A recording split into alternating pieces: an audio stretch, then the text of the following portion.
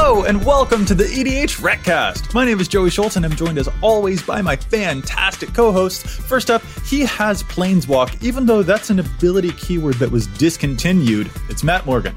Joey, I heard that the police arrested the world champion tongue twister sayer, orator, I guess is what you would call them. And word on the street is they're going to give him a pretty tough sentence. It seems like that was a bit of a tongue twister for you too there. It was. Matt. Well, everything's a tongue twister for me. Like, let's just be honest with ourselves. One sympathizes. Anyway, up next, he doesn't have a Planeswalker. He just has a regular walker. It's Dana Roach. Matt goes to the gym a few times a week, and he actually had a listener approach him the other day and say he recognized him and was a fan. I don't go to the gym a couple times a week, but I've been to the dentist 3 times this month, so I'm hoping somebody there approaches me and says they recognize me as well. So fingers crossed. I did have Joel Jim Memberson Smith come up and say that I am the new hair of the podcast. I had a mask on. So did Joel, and they were like, "Oh no, I recognize the hair. It just stands out." So Joey, you've been replaced as the hair of the podcast. We're gonna have to have a game to figure out who deserves that title most. That's fine. That's with me. A big crown you're trying to take away from me, Matt. How very dare! You might say it's going to be a cough off, a coif off, quaff. However you say that word. It's a tongue twister. It's another tongue twister. Anyway, this is the EDH Recast. EDH Rec is the best deck building resource on the web for the Commander format, compiling data from deck lists all over the internet to provide helpful recommendations for new Commander decks. And here on the podcast, what we'd like to do is give all that data a little more context. Dana, I'm going to pass this one off to you because apparently Matt and I are having a hair spat now. What are we talking about in this week's episode? We're talking about Planeswalkers. Just Planeswalkers. Getting a bit of a deep dive on Planeswalkers, the ins and outs of playing them. This is something that I know that you have a lot of experience with playing a Super Friends deck, but also sometimes when you see a Planeswalker across the battlefield, there are things that maybe you need to be aware of, or when you're thinking about building them, even just running 1 or 2 of in a deck. Planeswalkers can be a little bit complicated in EDH compared to one-on-one formats, so let's get into it. Of course, before we get to our main topic, we want to briefly pause and thank the folks at the Command Zone. They handle all of the post-production on our podcast, making it as awesome as it is, so thank y'all so much. And of course, we want to thank our sponsors for the show too. Yeah, the EDH Recast is sponsored by Card Kingdom and TCG Player. Any Mystic Archive you want, Card Kingdom will have it in their inventory and they will ship it out to you as soon as possible. I just ordered an etched foil Harmonize. It is on its way to me as we speak. TCG Player also has anything you might want from their deep inventory. Cards from Alpha all the way to Zendikar. Just go to EDH Rec and click on the card in question, choose the vendor link down below, and doing that supports both the site and the show. And if you would prefer to support the show directly, you can do so over at patreon.com/EDHRecast. We have patron tiers of all sorts of levels, whether you want to look at our historical Challenge of Stats spreadsheet that we do keep handy, keeping up with everything that we've challenged in the past, or you just want to check out all the podcast episodes a day early. We have all sorts of tiers for whatever you're looking to do. And we even have a very, very special tier where we thank a patron every single week just for being a patron, just for their patronage and supporting the show. So this week, we do want to give a very special shout out to Christopher Henley. Christopher, thank you so much for your support. We definitely appreciate it. Christopher, we really, really appreciate that. And also, let's also shout out the fact that we've got our stream going on. If you want to catch some EDH gameplay, twitch.tv/EDHRecast is the place to go. We have awesome guests every week. It's just so much fun. We've been able to play games with folks like Ashlyn Rose, folks like Lady Danger, and coming up on our following week on Wednesday, 6 p.m. Pacific Standard Time. Next week, we'll be having on FemMTG, an awesome streamer as well. It's just a whole bunch of fun. So come hang out, twitch.tv/EDHRecast. That's every Wednesday at 6 p.m. Pacific. All right, fellas, let's get into our main topic here. We're talking about Planeswalkers, which I feel like they have a bit of a weird reputation in EDH, as it were, because you've got a lot more opponents that can potentially attack them. So it seems like they're a lot more vulnerable and therefore don't get quite as much love. Matt, is this something that you sort of feel echoes in your particular deck building and gameplay experience? It seems to me that you don't run a whole lot of Planeswalkers. I don't, but I also have a fairly high bar at this point for cards that I want to play. Planeswalkers, for me and my experiences, have slowed the game down a little bit, and I don't prefer that type of gameplay. For people that do, that's great. I know they're extremely powerful, but I tend to be a little picky when it comes to Planeswalkers and going in my decks. I have some decks that are running several. I have some decks that aren't running any. So I'm kind of all over the board when it comes to Planeswalkers in my personal decks. Gotcha. I feel like I'm kind of the same way, but I actually did a little bit of cheating. I went through our deck lists to try and find them. I'm not sure which deck you're referring to that plays several Planeswalkers. I think I could only find one Planeswalker in one of your decks, and that was like Teferi, Master of Time in your Riel the Everwise Wheeling deck, because you can draw and discard and you'll get a lot of activations that way. But I don't feel like I was able to find a whole lot of Planeswalkers among the decks that you play, or among mine either. Well, I guess I used to have the Laboratory Maniac version of Jace. I know I had that in a deck, but I update my decks only ever so often, so that probably did get cut, and I just didn't remember it. Well, yeah, that's just it. Like, for myself, the most that I could find in a deck was like in my Thalisse deck, for example. I'm running 2 different Planeswalkers that create tokens, but Dana's kind of outdoing us. Dana, I feel like Planeswalkers is going to be a lot more in your wheelhouse, because you've got like 7 different decks where you're running at least 1 Planeswalker, and that is not including your Jeru Mono White Super Friends deck, where you've got a whole bunch of them. Yeah, but even then, like I have Planeswalkers in decks, but we're talking 1 or 2, maybe 3 tops. And they also tend to be ones that are thematically tied to what the deck is doing. So like I have a Calyx in my Sigarda Enchantress deck because Calyx cares about enchantments. It's maybe not the best card in that deck, but like I liked that I had a Planeswalker that could do enchantment stuff finally. So I wanted it in that deck. I have a few Tezzerets in my artifact deck because he does artifact stuff that matters in that particular deck. So the ones I run tend to always be ones that do something very specific to that deck. And I would guess maybe that's part of the reason you don't see people running 10 Planeswalkers outside of Super Friends decks, is because generally speaking, they tend to kind of do universally useful things. Their +1 will draw you a card, and their -1 will make a token or something. Those things don't always necessarily tie into a strategy.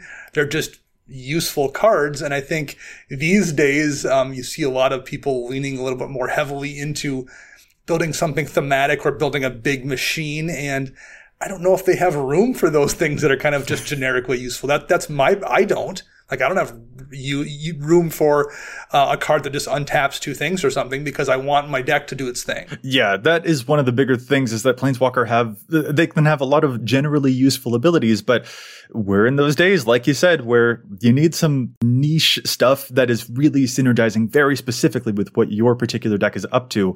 And sometimes all of those little betters aren't able to add up to the one amazing thing that you could be playing in that card slot instead.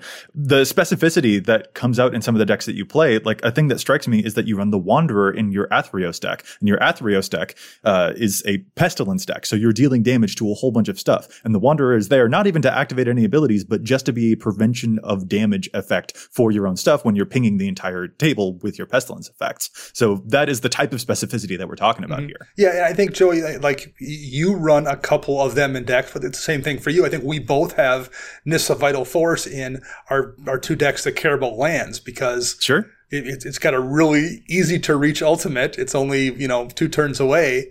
Right. That's super good in a land deck. Like there's another example. That's a thing we're both using because it is really heavily tied to what the deck is doing. Well, and Nissa Vital Force was in my Angry Omnath deck, which was a landfall center deck as well. I did cut it though, because it, like you said, Dana, like there are so many different options out there that you can be doing something specific. And I just ended up finding that 5 mana for the effects, and I almost never got to ultimate Nissa because, well, either they have a massive target on the back, or I won before I got to ultimate her anyways.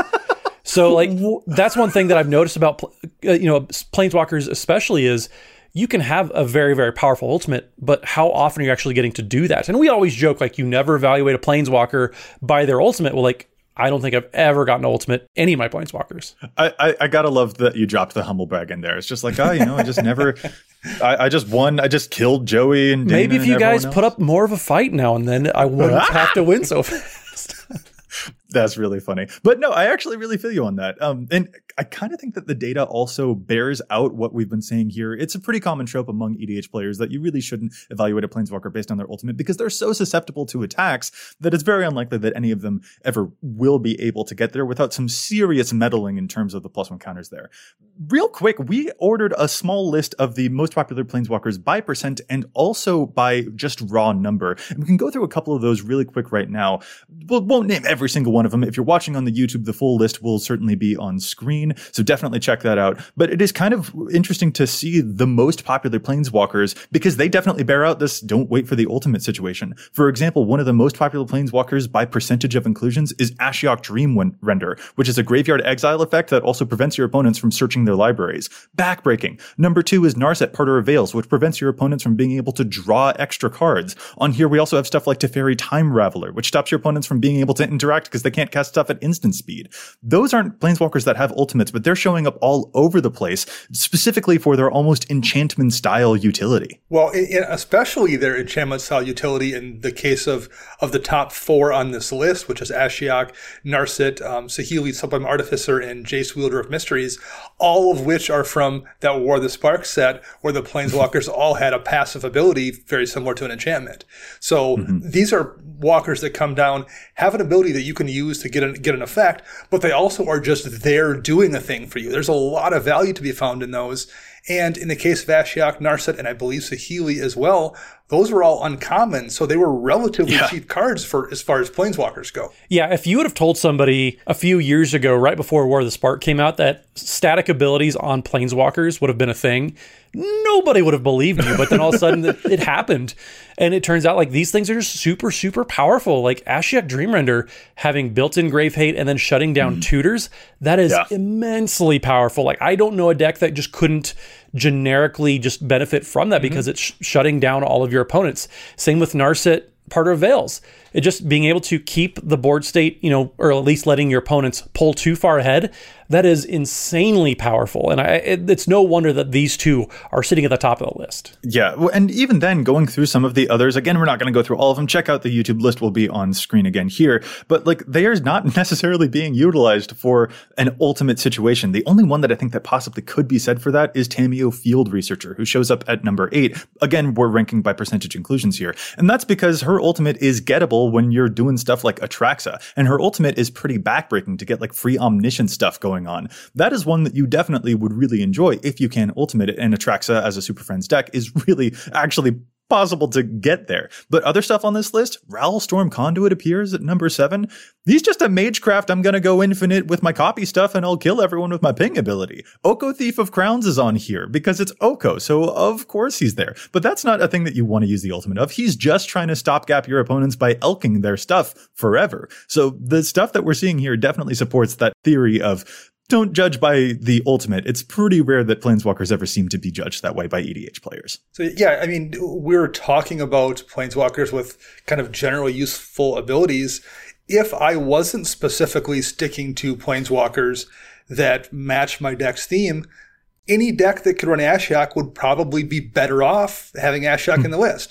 The same is probably true of Narset. Like any deck that could run Narset legally on a power level is probably better off without Narset in the deck. Like those are super powerful cards in almost any situation. So, clearly, like we've talked about how I want to stick to my theme, but people just aren't with those cards. And I completely understand why. They're just full stop fantastic. Yeah, well, and especially when you consider Saheeli Sublime Artificer and Ral Storm Conduit, like they're already played in a pretty significant percentage of decks. I think with Magecraft coming out in Strixhaven, you're going to see those two specifically shoot up quite a bit because they have a pseudo Magecraft ability built into them already by being able to, with Ral, you can ping opponents whenever you cast a spell. And then Saheeli, you're making tokens with every cast. So those two already have a kind of a Strixhaven type of mechanic that they printed years ago. And it helps, like we already pointed out with many of these, they were uncommons and rares. They're all like 50 cents to maybe a couple dollars at best.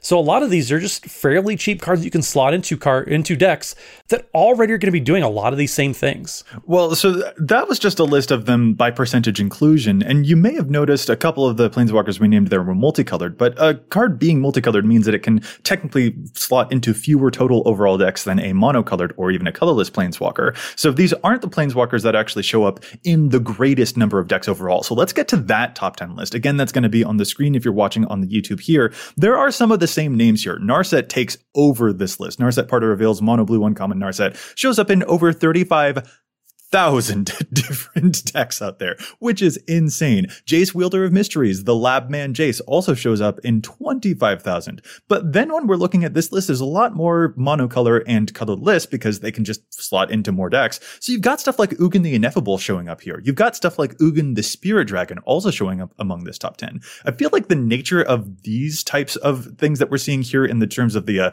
raw data as opposed to percentage inclusion, we're getting a little bit of a different vibe. Yeah, it's a little bit different. And looking at them, you can, probably guess why a lot of these are included. Things like Ugin the Ineffable is a way to get effectively draw in a deck that often doesn't have it. Ugin's pretty solid in a mono white deck or a red deck or a Boros deck. You can run it there and make those tokens that will generate you cards, as well as having a passive ability, as well as being, again, a relatively cheap card because it was from War of the Spark where there was a gazillion Planeswalkers and it was only a rare.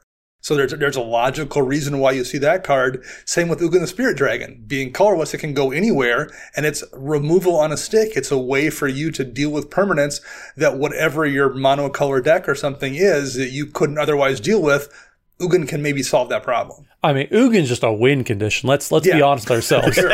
You get rid of the permanents by player removal as well. So that's how Ugin works. Yeah. But yeah, the raw numbers list, absolutely, it's very, very different. Outside a few all-stars. I'm surprised that Elspeth Sun's Champion wasn't on the total percentage, or at least eligible decks, but it is number 6 on the raw numbers. It's played in over 15,000 decks. I expect it to be a little bit higher in the other list, but still seeing it here, like that's another one of those Ugin the Spirit Dragon type of cards where it just takes over a game if it's left unchecked. Right. That's the kind of thing that we really, if you want to have Planeswalkers, shoot for something like Elspeth. That is one that I use in my Thalisse tokens deck because it makes tokens, but it also makes bodies that protects itself. It also can just be a Wrath, which is pretty good. And it's got an ultimate that people are genuinely afraid of, but that you don't need to necessarily get because the other abilities are providing you with enough value in the first place. So it's definitely a different natured list, but I do feel as though there is still sort of that ambivalence to an ultimate. The effects that these Planeswalkers have, there are still things that just have like passive abilities that are going to provide you tons of value. I look to something like the number 8 on this list, Nissa Who Shakes the World, who doubles your green mana output.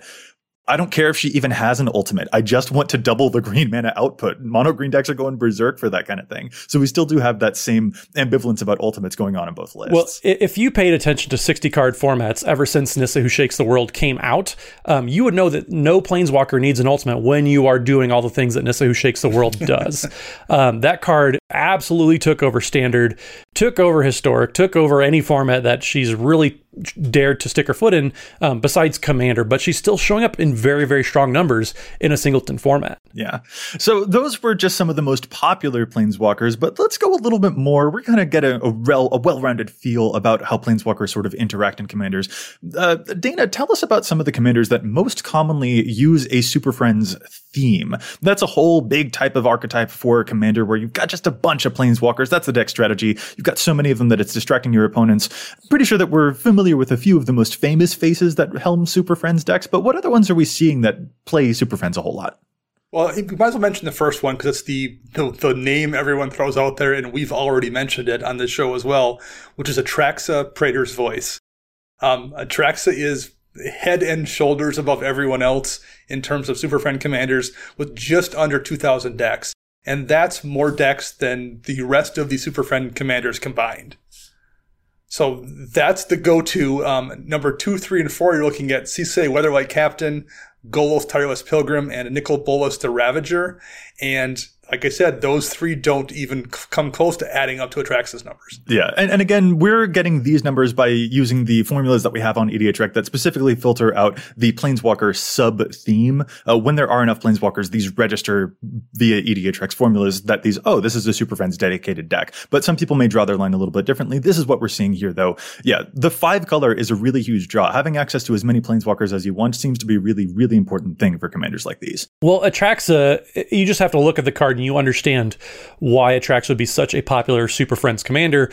Being able to populate at the end of each turn, putting extra counters on every single Planeswalker, like that's just a terribly powerful ability. And then Sisay, Weatherlight Captain, getting, you can just tutor up any given Planeswalker you want. Just pay the Wooburg, and just find something in your library and just plop it out there. It's an extremely powerful ability. And then Golos Tireless Pilgrim, it's just Golos being Golos. I don't really know what else to tell you when it comes to Golos, because there isn't anything Golos can't do. Yeah, that almost might be an accuracy by volume situation, because there are so many Golos decks out there that, yeah, it happens that almost 400-ish of them are, Planeswalker themed. Sure, you can do everything else too. That's definitely one of those things to be conscious of. Dana, I have a question for you specifically about your Super Friends deck, which again is mono white, so maybe you have a limited pool here. But how many Planeswalkers are you actually running in your dedicated Super Friends deck? I believe 15 last time I checked. So I had 15 different Planeswalkers in the 99 of that deck. And does that feel high or low to you? That's what I would have guessed most people were using. Now, because it's Jeru, and when he comes into play, you can tutor up a Planeswalker, I perhaps don't need to worry about drawing them because I can just go get whichever one I want with Jeru. But I think even if he didn't do that, there's just so many utility cards you need to make a Super Friends deck work that I don't know how I would find room to run 20 Planeswalkers. So that's kind of why I wanted to ask, is to sort of suss out, like, how many Planeswalkers on average is a Planeswalker specific deck running? And the answer is that it's a big gap. It's really, really wild, because there are some commanders that go down to like 15 or 16, like the aforementioned Nicol Bolas deck. It's got like 15 or 16 Planeswalkers on average. Most likely it's a Nicol Bolas themed deck, but there are plenty of Nicol Bolas Planeswalkers and plenty of other Planeswalkers that might show up in those types of decks too, just as a result of it. But then there's also some commanders that go up to like 24. Ramos Dragon Engine, when looking through specifically the Super Friends lens, uses an average of 24 Planeswalkers, and an Atraxa Super Friends deck averages out to 20. So the numbers are really all over the place. The answer is very much that it depends which commander you're playing and what you feel most comfortable with. It's probably also worth noting that there's probably not 25 good mono white Planeswalkers. Whereas Ramos Dragon Engine, having access to everything, probably has a much easier time finding good cards to put in that deck. It's not quite so easy in mono white.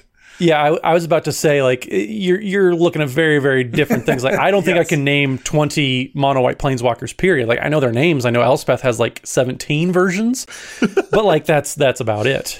And they aren't all good. They're not all they're mostly super splendid. They're mostly good enough for that particular deck, which should tell you how slim the pickings get at times. Yeah, indeed. Yep. But for a 5-color deck, that's not a problem you'll have. So I think the colors, you're totally right to point out that's got something. And you mentioned your commander there can go and find Planeswalkers. If you've got a Planeswalker in the command zone, such as the Nicol Bolas situation, that also probably frees up a little bit for you to have to pack the deck full of Planeswalkers. Something like Atraxa has to actually find them to play them and then to proliferate them. But if you've got more ease of access to them, then maybe you can afford to run fewer of them overall in your deck, because one of them will be there in the command zone for you instead. That is a really solid point, Joey. But I think what we want to do here is, since I am the hair of the podcast officially, crown was given to me, but I don't want to put the crown on too tightly because it'll mess up the hair. But let's move on to Challenge of Stats, because that is one of our favorite segments, and I'm driving the show now. But we do want to give a very special shout out to the sponsor of our Challenge Stats segment, Altersleeves.com. If you head over to altersleeves.com/EDHRECast, that's our referral code. You can buy those altar sleeves that you would be purchasing anyways. You support the show in the process, and all those sleeves, maybe you want to get some cards altered, maybe you want to have something very special done, you can do so over at altersleeves.com/EDHRECast. Awesome sleeves that are just going to mix up the art a little bit, maybe add a little flair, a little pizzazz. Altersleeves.com/EDHRECast to do that. Matt, you put me in such a weird spot here. I'm very happy about our sponsorship, but I'm very upset with you for stealing my title of the hair. How dare you? And I'm going to reassume control now by moving to my challenge first. How about that? I'll allow it. I'll allow it. No. You don't allow. We're having a spat now, people. This is fun. This is the ending of the EDHRECast. Anyway, let's get to my challenge here. Mine comes from a listener. This is our listener submitted challenge this week, and y'all are not going to believe the username that this listener goes by. This is from Darth Vader. We've got to challenge the stats from none other than Darth Vader. I am not kidding. That is what they asked to go by. Darth Vader comes in, and I can't do a very good Darth Vader voice, so you're just going to have to imagine the mechanical breathing that they're doing here as they say this. They say, "Hi, love the show and the website. Extremely helpful. I've got to challenge Teysa Karlov, also known as Death Harmonicon, and the card Martyr's Bond, which only shows up up an 8% of Teysa Karlov decks. Martyr's Bond is the 6-mana enchantment that is basically White's version of Grave Pact. Whenever Martyr's Bond or another non-land permanent you control is put into a graveyard from the battlefield, each opponent sacrifices a permanent that shares a card type with it. Grave Pact is like a lot of dollars, and Dictate of Erebos is too, and those are amazing cards in Teysa, but Martyr's Bond has basically a similar effect for 6 mana that also doesn't just apply to your own creatures. Teysa will double death trigger on this if it is a creature, but if someone tries to get rid of your enchantments and stuff too, Martyr's Bond is really happy about that. This card is less than $1, it only shows up in 8% of Teysa Karlov decks. Darth Vader, thank you so much for giving us the force to challenge this stat, and I hope that your power with the dark side behind me will help me steal back the crown from Matt. Joey, I feel like those force puns were a little forced. Dana, let's move to your challenge. Wow. So since we're talking Planeswalkers here, my challenge of stats is an artifact, Throne of Geth. It's in just over 1,600 decks. It's a 2-mana artifact that has very simple text on it. You can tap it to sacrifice an artifact and then proliferate.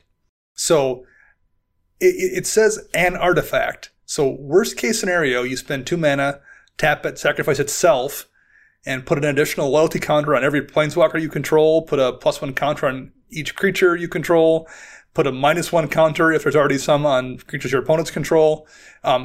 That's the worst case scenario, and if you happen to have treasures lying around or mana rocks you're not using, you can use it for multiple turns. But I've found playing a Super Friends deck, having the ability to change the math that people see on the field is really, really powerful, because people tend to look at your planeswalkers and try to count how long they have until it ults for them to figure out a way to deal with it. And being able to spend just 2 mana to put an extra counter on that planeswalker is plenty often enough to throw everyone's game off and get you to the point that you need to be at to really do something devious. So I think it should be in more than just 1,600 decks. I think if you are playing a Super Friends deck, Throne of Geth is almost always going to be worth a slot. Sacrifice a treasure to get loyalty sounds like an amazing engine to me. Yes, it does. That's pretty brutal right there. That's pretty good. All right, let's see if Matt, what is your challenge? Oof. That was... I know, that was actually really bad, and I apologize. That was dastardly. Family for that one. I'm just going to move apologizing to James Earl Jones for that. That was bad. I'm going to move us on to my challenge this week. So my challenge this week is coming for the, Joey, you'll be proud of me. I'm doing a Golgari commander. Lathril Blade of the Elves is the pre-con commander from Kaldheim that had all sorts of elvish tribal synergies in those Golgari colors. It's pretty powerful, and there's an ability that people seem to be playing around a lot. It's the tap and then tap 10 untapped elves that you control. So kind of 11 elves, really, when you think about it. But then each opponent loses 10 life, and you gain 10 life. That is an extremely powerful ability there. But people are playing a card in there, and I think what they're trying to do is capitalize on that. And that card is Thousand Year Elixir. That's a 3-mana artifact that says you may activate abilities of creatures you control as though those creatures had haste, and then you can pay 1 and tap it to untap target creature. Now, the pseudo haste is nice, but I think in an Elves deck where you're having millions of mana anyways, like, mana is not your problem. The first half of Thousand Year Elixir is not really the card you want to be doing. So if they're playing it for the second ability to untap a creature, you essentially have to tap 20 elves to get at Lathril's ability twice. I think that's kind of a Christmas Land type of scenario. So what if you do want to be activating Lathril multiple times per turn? I have a card that used to be expensive and got reprinted in Commander Legends and is actually the same price as Thousand Year Elixir now. That card is Rings of Brighthearth. So Rings of Brighthearth is a 3-mana artifact that says whenever you activate an ability, if it isn't a mana ability, you may pay 2 mana, and if you do, copy that ability, and you can choose new targets for the copy. So, if you want to be copying all sorts of Lathril activations, you don't have to tap 20 elves. You only need to do it once and just pay 2 extra mana, and Rings of Brighthearth is going to copy that, and everybody will lose 20 life, and you'll gain 20 as well. It's a $5 card at cardkingdom.com/EDHREC. It got reprinted. It used to be, what was it, like $30, $40? Super expensive. So much more affordable now. So price is probably keeping this off of a lot of Commander's page. It's not on Lathril's page at all. And if people are adding in Thousand Year Elixir to Lathril decks like they seem to be doing, I think Rings of Brighthearth is going to be much, much more powerful. And it's actually the same price now, which isn't something I think we've ever been able to say. I don't know if the inclusions of Thousand Year Elixir are specifically just for the untap and reactivate ability. It does seem that it's there for the mana haste enabling, maybe more than the rings, but rings being budget is the thing that I'm going to take away from here, because that used to be $30, and that can show up in, I mean, we're talking about Planeswalkers. Rings of Brighthearth and Planeswalker decks too is just like, hey. It's a little nutty, yes. And I mean, any activated abilities, as long as it's not a mana ability.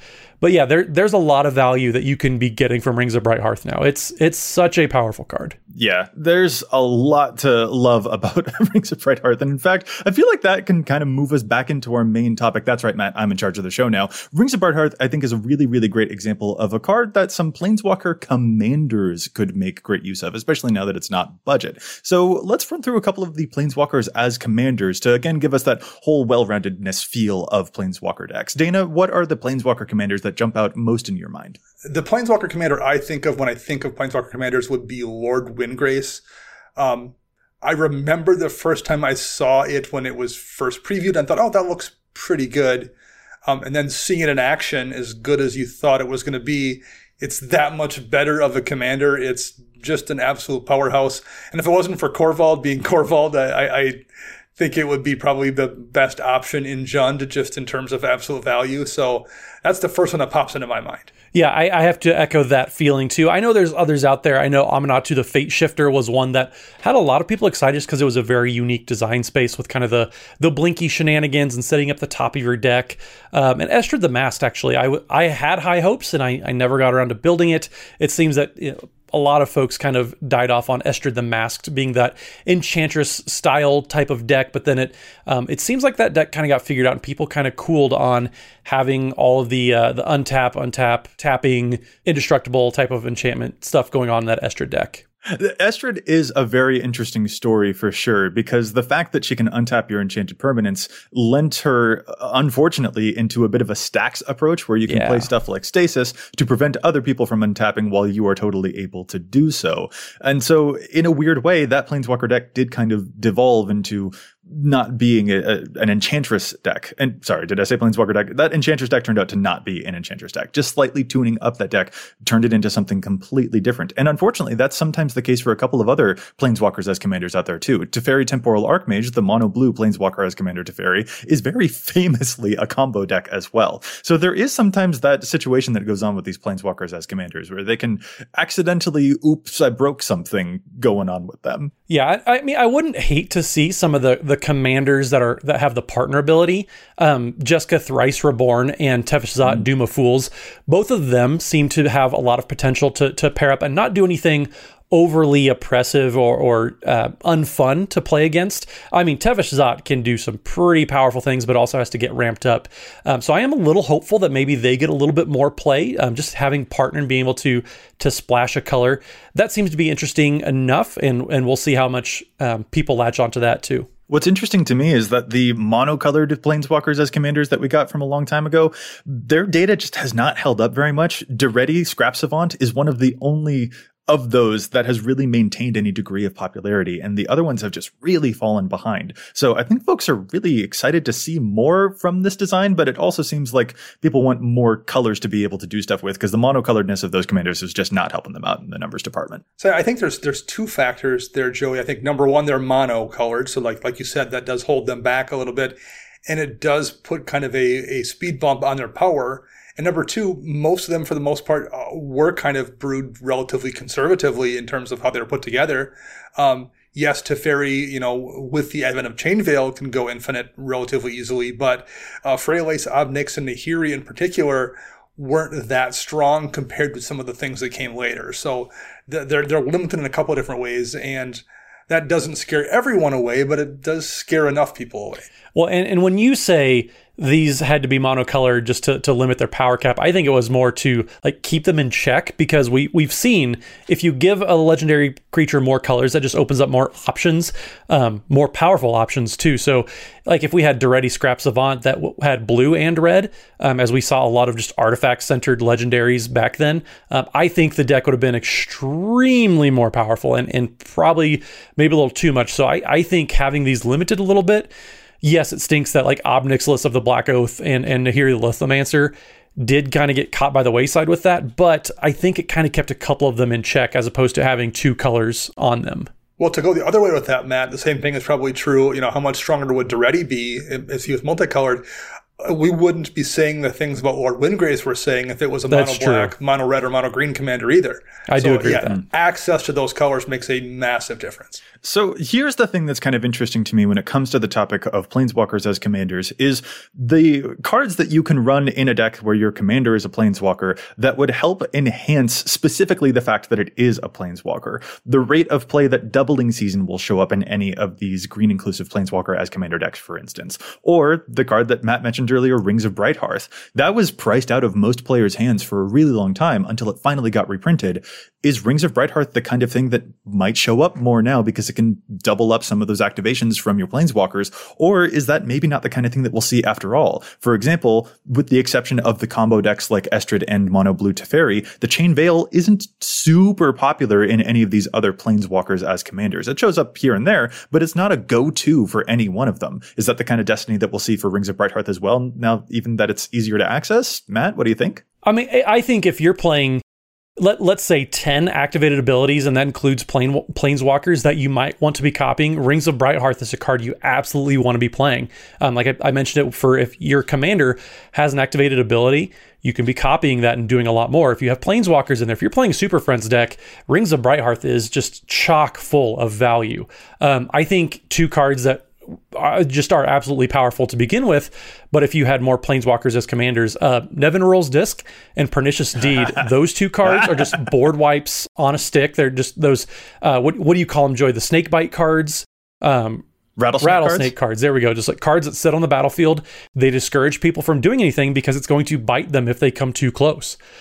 Those cards are very specifically do not destroy planeswalkers, and so just being able to blow up the board and have your commander sitting around with anything else that you have going on that doesn't get destroyed, that's extremely powerful and an extremely big power swing when it comes to the momentum of the game. One that jumps out at me here a little bit is the Elder Spell from War of the Spark. It's 2 black mana for a sorcery, and you can destroy any number of target planeswalker cards. And then you can choose a planeswalker you control and put 2 loyalty counters on it for each planeswalker destroyed this way. I'm not running it right now in my Vela deck that has a handful of Tezzerets. In large part because I play you 2 every week and you don't run very many planeswalkers. So it was dead a significant amount of times in my hand. However, when I was playing like out in the wild and encountered planeswalkers more frequently, that card just won me games in more times than I can even count. If I had a Tezzeret in play and someone had a planeswalker out, oftentimes there'd be like 2 or 3 in play. For 2 mana to kill 3 planeswalkers and then just ult my Tezzeret was amazing. It's like that is a card that not only works defensively to deal with other people's planeswalkers. If you're playing a Super Friends deck and have access to black, it's a fantastic offensive weapon as well. The numbers on cards like that can be planeswalker specific are just so fascinating to me. There's stuff like Settle the Score, for example, a mono black 4 mana sorcery speed removal spell that also gives you 2 loyalty counters on any one of your planeswalkers. That is not a card that sees significant play. Barely 1,200 decks, I think. Like, there are just some of these cards that do reference planeswalkers that still just don't show up a whole lot for planeswalkers as commanders. In the case of that one, Settle the Score, I have to imagine that it has something to do with the fact that you'd want more instant speed interaction in case someone tries to attack your planeswalker. That in effect saves it loyalty counters, so that might be more valuable. But it's very, very fascinating to me to see that these decks, like in the example of Lord Windgrace, it is more dedicated to it being a landfall deck than it is to the fact that there is a planeswalker in the command zone. So it doesn't seem to deviate at all from that strategy to try and make extra stuff that would help supplant or help buff up the fact that its commander is different than a creature. As far as Settle the Score goes, however, if I was playing like some kind of a mono black Liliana deck or something with, 8 or 9 Lilianas in it, I would absolutely run that card. Like I said, being able to change the math on your Planeswalker ultimates in a way that people aren't ready for is really, really powerful. And I think this is maybe one of those cards that there's probably a finite amount of decks that are in a position to want it at all. Mono black planeswalkers probably, or 2-color planeswalker or something. Probably there's not a lot of those decks out there. But like, if you are in one, I think that would be a really good card. I would run it for sure. It strikes me as the kind of thing like, oh, is this underplayed, or is there a good reason that these cards aren't showing up? But like, there's a lot of stuff that these things can totally do. And also, if you're playing a Planeswalker deck that has access to red or whatever, use Goad effects, because Goad is another amazing way of protecting your Planeswalkers, because creatures have to go anywhere else, and that lets them just sit by, racking up some more loyalty and getting to an ultimate. I highly recommend Goad if you've got a lot of them. I do not recommend that, because if you've watched our streams at twitch.tv/EDHRECast, you'll know Joey has used Goad to make sure his Liliana Dreadhorde General does not get attacked, and that is a card you must attack the turn that it comes down. You don't have to do that. You can attack elsewhere. Look over there. It's fine. If listeners and viewers of the stream could attack Liliana, I would encourage them to. That's how bad that deck gets. So yes, Goad effects are extremely potent if you're playing Super Friends decks. I will agree with you on that. Well, one more card I will point out in terms of like changing the math that I don't know if it sees enough play either is Plane-Wide Celebration. From War of the Spark as well. And, maybe it's not obvious why it's so good at first, because it is 7 mana, and 7 mana cards should do something pretty phenomenal. You choose 4 modes, and you can choose the same mode more than once. So you can make a 2/2 citizen creature token that's all colors. You can return a permanent card from your graveyard to your hand. You can gain 4 life. Those are all, I guess, fine things. But you can proliferate. So that means for 7 mana, you can proliferate 4 times. And if you're playing any kind of a Super Friends deck with access to green, that probably means you can just then ult every single Planeswalker you have out. That's going to win you the game. Like, if this is a card that you draw and there's Planeswalkers on the battlefield in front of you, you're going to win. And I think that card should see way more play in decks that can run it and have, some amount of Planeswalkers, whether it's 10, 12, 15, enough to call it a Super Friends deck. I think that card's a bomb. That one's pretty intense. I also got to give a shout here to Spark Double, which can enter as a copy of your Planeswalker commander with an additional loyalty, and it will unlegend itself so that you can have both of them out. I mean, if your Planeswalker commander is good enough to be in your command zone, it's probably good enough to have another one by its side. Yeah, definitely. I've never not seen Spark Double cast in a way that didn't make me go, oh, come on. Like, it always elicits that reaction. It's a really good card. Yeah, I every time that I see Spark Double, I'm just like, I am bewildered at myself for not playing it more in my own decks. Because like, if there's a card that you're putting in your deck, chances are you just want another version of it or another copy of it. And that is exactly what Spark Double does. So Spark Double is just so versatile. It's crazy. If you're playing a Planeswalker deck and you have blue, just probably find room for it.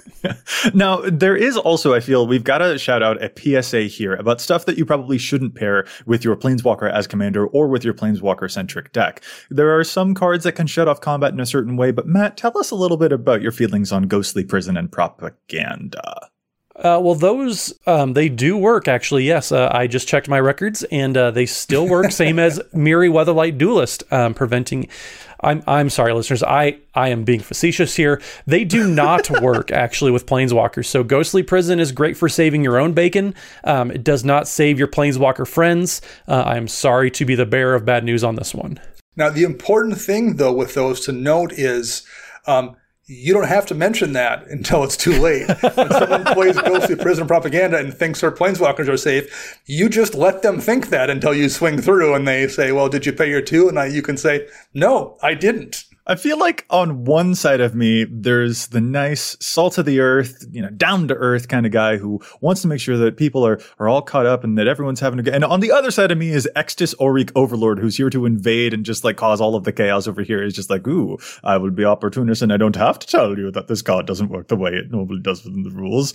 Like, come on, Dana. It's on the card. It's right there, easy to read. Reading the card explains the card, as they say. Well, I'm going to make sure that you explain the card for me when we play games. How about that? And I will actually throw an addendum out there to this as well. There is a old black propaganda effect called Koskin Falls. That's an enchant world.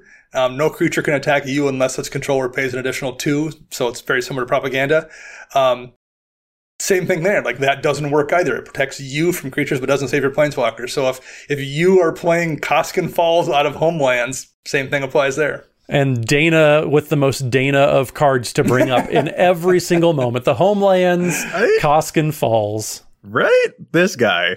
But yeah, no, if you are trying to hold off people from attacking your stuff, you'll need to opt for, there are a few other ones. I think Sphere of Safety, for example, does specifically reference Planeswalkers as well, but most of them just don't. So either goading people, like I said earlier, Matt, I'm not sorry about it. That is a great way to make sure that folks can't hit your Planeswalkers, or you can shut down combat completely with effects like Peacekeeper, which is probably very expensive, but it does stop people from attacking your Planeswalkers, which is really their biggest weakness. I mean, Planeswalkers being attacked, especially early, that is the place in the game where the Planeswalkers can stumble most. Sometimes they're pretty expensive, they're tough to get down, and when they're only down one at a time, they can be pretty attackable.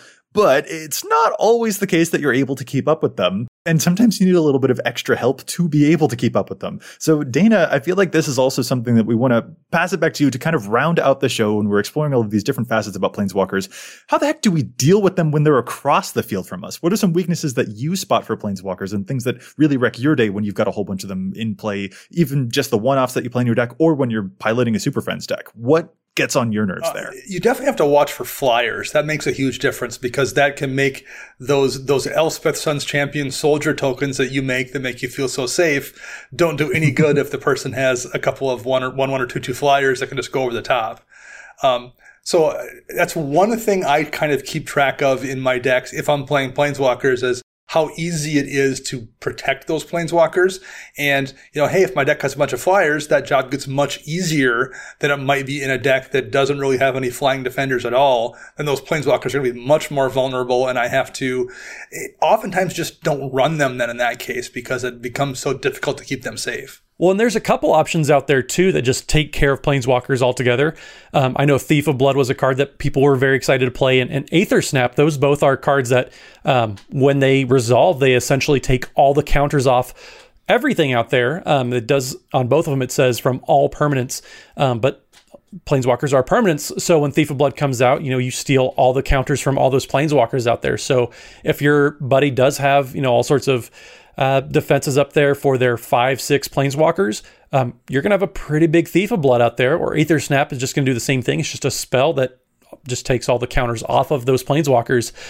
It's no Elder spell, but it is pretty powerful. Well, we've also gotten some other tools over the years. Like I remember when I first started playing back around Return to Ravnica, yes, there was cards like Beast Within that could hit any target. Vindicate does as well. So those would also hit Planeswalkers despite not really being designed with that in mind. It just hits any target, so you were fine there. But there weren't a lot of like newer spells that were available that allowed you to target Planeswalkers just like offensively. But over the years, we started to get a few, Hero's Downfall and Theros Block, a Dreadbore was in Return to Ravnica. So since then, it seems like every set, we usually have at least one spell that lets you interact with Planeswalkers in a defensive way. But that wasn't always the case. I remember once upon a time putting Pithing Needles into decks because it was a way to it's always a semi-useful card. And if someone has a Planeswalker, I can turn it off if I can't swing through. I don't think it's quite like that today. There's enough other options, but once upon a time, that was not the case. Yeah.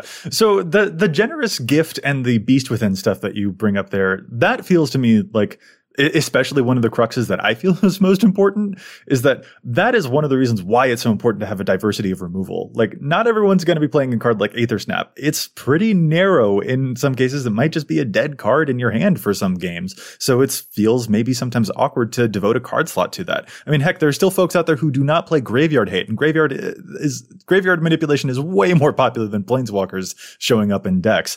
But stuff like Beast Within and Generous Gift being able to hit a rogue Planeswalker in addition to a problematic enchantment or a problematic artifact or destroying a creature, that feels like just such a huge key, is like priming your removal to be able to take care of that in some way. Yeah, the quality of life in that regard has definitely gotten better. But I do think in the world we live in EDH these days, in some of the super strong Planeswalkers we looked at, I think that is something you do need to bear in mind for your deck. You need to take a look at it and know, like, okay, if I'm playing a Super Friends deck or even a deck with just a few good Planeswalkers, do I have ways I can get through? Because you don't always. And if you don't, you probably need to find some way to fix that. Well, and looking at how your deck loses often gives you some insight on how to sculpt your removal. If Ashiok Dream Render is a card that you just absolutely cannot beat because you're Joey as a Necromancer, myself, Schultz, and you play a lot of graveyard decks, having some sort of removal, just maybe 2 or 3 cards that also say, creature or planeswalker as part of the removal package, that's going to help you not lose at least so many more games out there, because there's a card type out there that you just really struggle with. Elspeth Sun's Champion is a card that pretty much any of my decks struggle with because it's a board wipe on a stick. So having something that can address planeswalkers, even if it's just a few cards in any given deck, is going to be immensely valuable, because a lot of times, if left unchecked, either planeswalkers are going to take over the game, or just some planeswalkers I just cannot beat. And especially, it's not just a choosing the right card situation, although those were great pieces of advice. I don't want to discount that. I'm kind of trying to add on to it here by also pointing out that like the main clunky part of a Planeswalker contained deck is when they're trying to deploy them, especially if they've only got one out. Attack quickly and immediately, just as soon as you can. Don't give them a chance to breathe, because Planeswalker decks will prove to you, like, if someone's putting a Planeswalker into their deck, it's because they think that they can get that ultimate. And that is something that you should not allow them to get the chance, if at all possible. So there is that clunky space of time when they are trying to deploy the Planeswalker, and next turn they'll hit that Plane-wide Celebration. So being aggressive towards whatever that player is doing early, even if it's before they've gotten the Planeswalkers out, is probably going to end up being one of the keys to victory there, because you just can't take the pressure off. You can't let up on that gas, because they will hurt you if they get the chance to spiral into that late game. Yeah, the hallmark of the Planeswalker decks and the Super Friends is they're going to get more value out of any given card than you are. They're going to snowball out of control, so making sure they don't start rolling downhill is absolutely paramount to beating any Super Friends deck. But then again, there is one more piece of quote Planeswalker hate that we could mention here too, and I wish it wasn't such an expensive card, but it's really hard for even Dak Faden, the greatest thief in the multiverse, to steal an Immortal Sun, which stops Planeswalker activations in addition to giving you a bunch of good stuff. Yeah, I mean, it's just a good card. Like that's an example of a situation where you don't care if there's Planeswalkers out. That card generates so much value that that's just a bonus on it. Shutting off everyone's Planeswalkers, something that powerful, is just optional in the Immortal Sun. That's how strong that card is. I would argue, a percentage of people are only playing it because it shuts off Planeswalkers. That's just such a powerhouse of a card to begin with. Yeah, Wizards reprint, please? Question mark? Please. I would enjoy like 50 copies. But don't put that one into your Planeswalker decks. Dana, I know that Mono White is hard up on card draw, but don't play the Immortal Sun. Do not do that. To try and get card draw for your Mono White deck. It might not work for you. Immortal Sun in your Planeswalker deck is kind of like Farseek in your mono green deck. Just don't do it. Well, yeah, they're just, I think that's another really good lesson for us to round off with, is that it's the type of thing that you can sculpt a little bit of the early aggressive strategy around, but also that you can sculpt your removal around, because that's what people who play Planeswalkers are doing too. Matt, like you mentioned with the Navinaral's Disc and the Pernicious Deed earlier, those are things that folks who are using Planeswalkers as commanders or in their decks, they're using those specifically because they don't hit Planeswalkers. So maybe that's something that you can do with your own removal suite, is to make sure that there's enough diversity there so that they can address a Planeswalker if you happen to run into them. And of course, you can do a whole bunch of other things like attacking the Planeswalkers too. I mean, Matt loves to attack. I'm sure that that's also just a really good, solid solution. I love me the combat step. You are correct. Yes. But Matt, the combat step, I'll let you have the crown for that one, but you're not having the crown for the hair. Yes, we will have mono combat when it comes to the best hair on the show. It's already been given to me by the listeners. They have spoken. So we'll see what they say in the comments for this week's episode. Listener has spoken. Listener has spoken, but with the rest of the listeners still need to sound off. So listeners, we're gonna have like a comment war or something about this, about the hair of the podcast. We're excited to see where folks fall. But we'd also like to hear your thoughts about Planeswalkers as well. How do you feel about the ones that we've got now, how they show up? Are you playing a bunch of them in your decks, or is it also a kind of thing where you're a bit more like Matt and me, where you're not playing a whole bunch of them at all? How are you feeling about Planeswalkers as commanders? What are you doing? Extra tips that you've got to get rid of them? How are we going to ruin Dana's day when he's playing his Mono White Super Friends deck? That kind of thing. We'd really love to hear from you about all of those tips. Isn't that right, Dana? Hey, it worked last week. I managed to pull off a win with Sharon. So sometimes. That's true.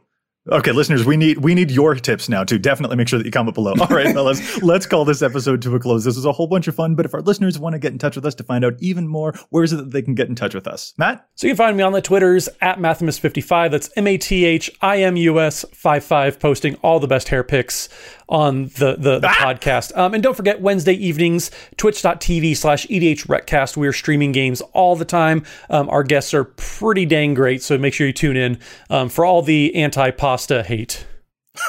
Wow, that's a deep cut. And a deep cut. You can find me on Twitter at Dana Roach. You can hear me on my other podcast, CMDR Central, and I'm writing articles for EDH Rec and for Commander's Herald. You can also find all of us together at patreon.com/EDHRecast. And I'm Joey Schultz. You can find me at Joseph M. Schultz on Twitter, and you can find the cast at EDH Recast on both Facebook and on Twitter. Plus, if you want to get in touch with us via email, you can contact us at edhrecast@gmail.com. Our thanks go out once again to the whole team at the Command Zone, who handle all of the post-production work on the podcast, making it look as awesome as it does. And they go out to our sponsors, TCG Player and CardKingdom.com and AlterSleeves.com. You can find them using the price info links on EDH Rec, or by visiting CardKingdom.com/EDHRec or AlterSleeves.com/EDHRec. And that shows your support for the show. Listeners, we'll be back at you next week with more data and insights. But until then, remember, EDH Rec your deck before you wreck your deck.